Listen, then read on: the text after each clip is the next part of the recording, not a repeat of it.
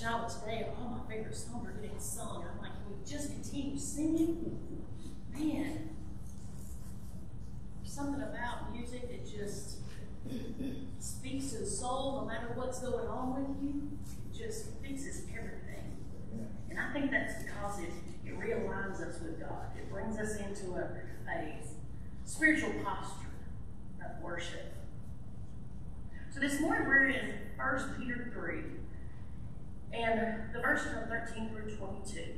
It says, "Now who is there to harm you if you are zealous for what is good? But even if you should suffer for righteousness' sake, you will be blessed. Have no fear of them, nor be troubled. But in your hearts honor Christ the Lord as holy, always being prepared to make a defense to anyone who asks you for the reason for the hope that is in you.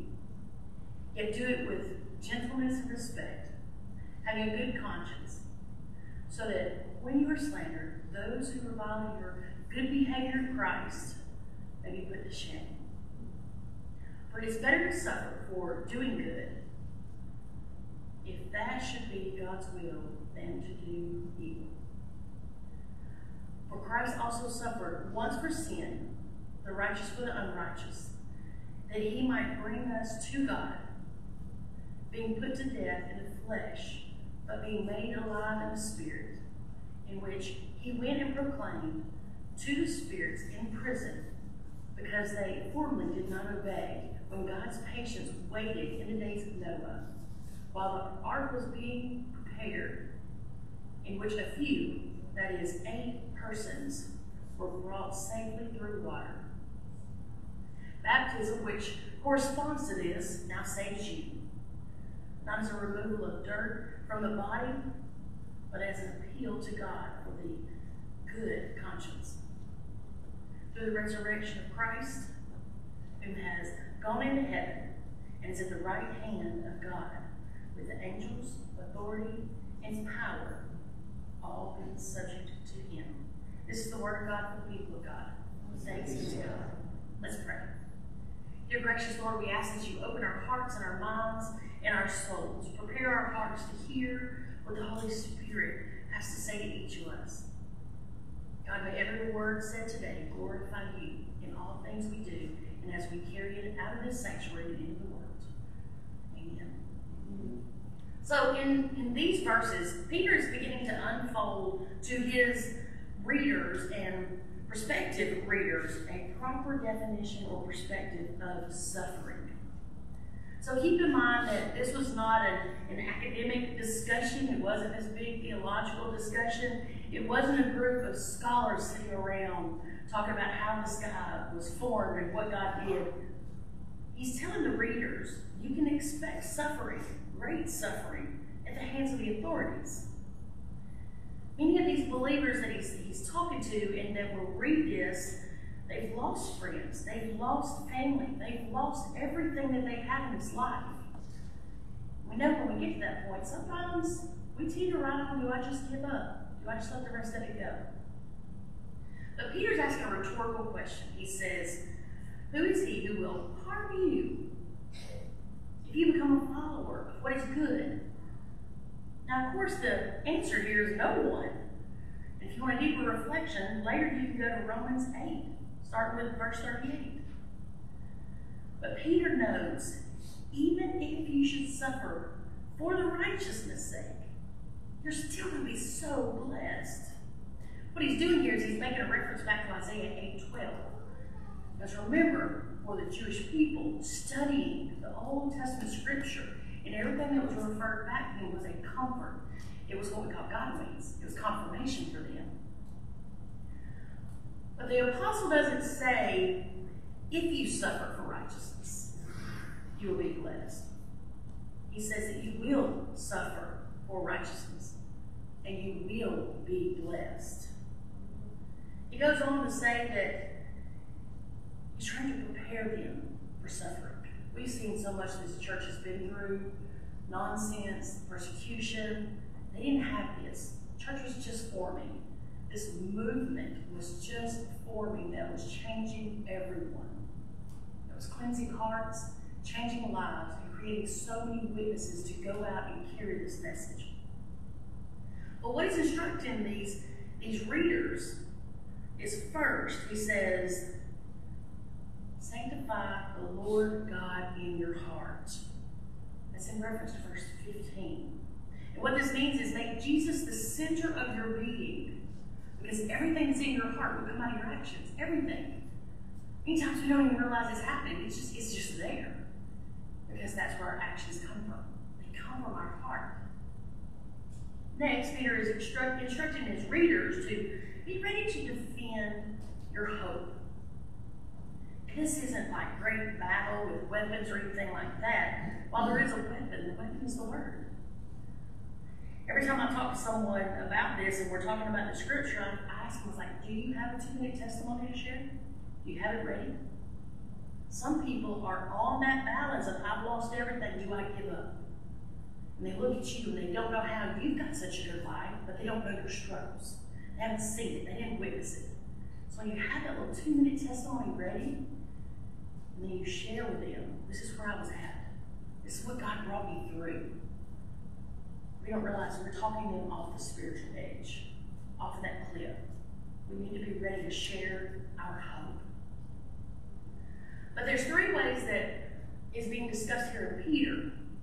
The first way he writes, and this is in reference to verse 16, he writes that we are to do this with meekness. The only fear we are to have is the fear of God, not the fear of man or the world or anything like that. And then he goes on to say we're supposed to do this with good conscience. Act morally. If your heart is filled with God, your actions will naturally display that. If they're not, then ask God to prune those areas. One of my daily prayers is, God, whatever area I'm not seeing that doesn't glorify you, prune it. I know it's going to hurt. It hurts sometimes. Because sometimes I don't realize I'm doing it. I'm like, ooh. And then I think, how many people did I harm doing that? God, just prune it. Just take it. But I also tell him, God, if there's a door needs to be closed. If that bond and that relationship isn't good, and it's not going to do good for me, it's not going to be a good witness for me to be bonded with, shut that door. I can't tell you how many times I've been like, so-and-so hadn't talked to me in so long, and they won't return my text. And then my sister will go, did you ask God to close doors? Oh, yeah, I didn't tell him which ones, though. Yeah, I don't have control over that. Yeah. And the next one is, do this by causing evildoers to be self-accused when they defame believers as evil. Now this is in reference to verse 16, but actually, for later, if you want to go to 1 Peter 2, and look at verse 11 and 12, this is in reference for that. And what that means is basically everything comes into the light. No matter what is being cast against you, everything comes into the light. While actions do speak straight from the heart, God will bring things into the light. And those that are trying to cause whatever ripple effect that's negative in your life, he'll bring it to the surface. And he'll reveal where the source is. So what I'm saying is, don't stress over it. And I'm saying that because I had to work through that. I'm like, no, that's not right. Don't stress over it. Give it to God. Let him take care of it. That's the best way to do it, because it's the best timing. But Peter does encourage everyone to defend their faith. And we do that by demonstrating our life, our walking out this life. So as we jump on into verse 17, what Peter is doing here is he's revealing one of the most startling facts in Scripture, because he writes that it's better if you're doing the will of God and suffer for the good rather than doing evil. Remember we talked a while back that to glorify God doesn't mean we're put on a pedestal. To glorify God means no matter what you throw at me, I'm not going to denounce his name. I'm not going to step away from my faith. Throw me in the fire, because I know he's going to be in there with me. That's what we're talking about here. And while most people would agree that suffering from evil, let me tell you, I get it. I get it in my flesh. I have to shut my mouth sometimes. I have to pray for the Holy Spirit to shut my mouth sometimes, because it's not right. And we want to make things right. But what Peter is saying is unjust suffering can be better as long as we are staying in the will of God. Now, if If you want to look for future reference back on that, go to Philippians 1:29 and also 1 Peter 4:19. But this perspective helps to explain to the apostles why they should rejoice when they're being persecuted. They're to count this as being worthy in the sight of God, because others are trying to shame them away from their faith, but they held to it. They stayed on that path they were called to stay on. And as we jump to verse 18, what Peter is saying here is he's encouraging his readers to understand that suffering for Christ doesn't mean we're doing it alone. Christ suffered also. I think sometimes when I'm having discussions, I think, and I may be wrong, but I think sometimes we see that as Christ suffered and we see the cross. And we forget the extent. And I tried during the year, not at Easter, because I can't handle it at Easter, but I tried during the year to go back and watch the Passion. I really can't handle it at Easter. But I do try to go back and really understand the extent that only we can describe because we weren't there.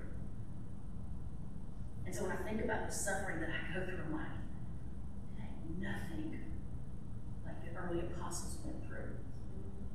And I'm thankful. So we have to remember that even our little bit of suffering, as long as we stay in God's will, glorify His name, proclaim His name, we'll handle everything we need. Now, what Peter's also saying here is there's a parallel between Christ's suffering and our being encouraged in the middle of our trials. If you remember when Christ was suffering, He wasn't crying out. He was telling them, you take care of that. When here's some more instructions. I'm about to be gone. This is what I need you to hold on to. Now, when we get to verse 19 and 20, gosh, in researching this, there are so many different interpretations. And I understand these are scholars, but the different interpretation, because it comes from the fact that they are talking about Christ descending into Hades. This is when Christ was in the grave, between death and resurrection, and He's declaring victory. But they're saying that He went into Hades to give the Word of God to all those that died in the flood. I will be honest, it hurts my heart that Scripture says 8 responded.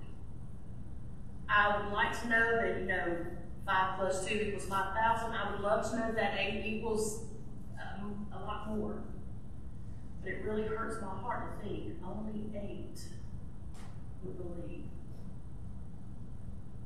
See, the apostles drawing a parallel between Noah's family being saved in the ark, the wooden ark, and the flood. But what he's saying is believers now are saved through the ark of Christ. And the world is the water. I don't know about you, but I turn on the TV and I see people drowning every single day in the world. Peter's saying, make sure you understand. You're in the vessel. The vessel is in you.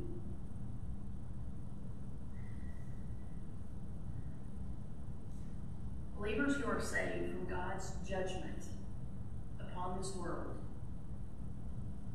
is the ones that's being in the vessel, in the ark, in obedience, with a humble heart, trying to stay on that narrow path.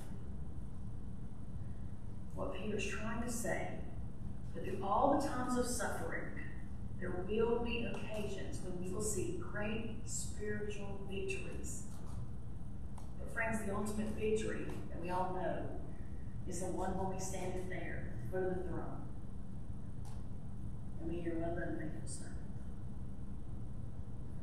So I don't know about you, but no matter what the world throws at me, that's my end goal. That is my ultimate end goal. I will make amends very quickly. I will say I'm wrong very quickly. If I stumble, I'm verbally and physically clumsy, so you'll witness it. But I don't come boastful. That's my number one thing. I never want to come boastful. Because I know if I boast now, I will never be at the foot of the cross and hear those words. Let's pray. Dear gracious Lord, search our hearts today. You see every part of us. You know all our desires. You know all our hidden secrets, because there's nothing hidden from you.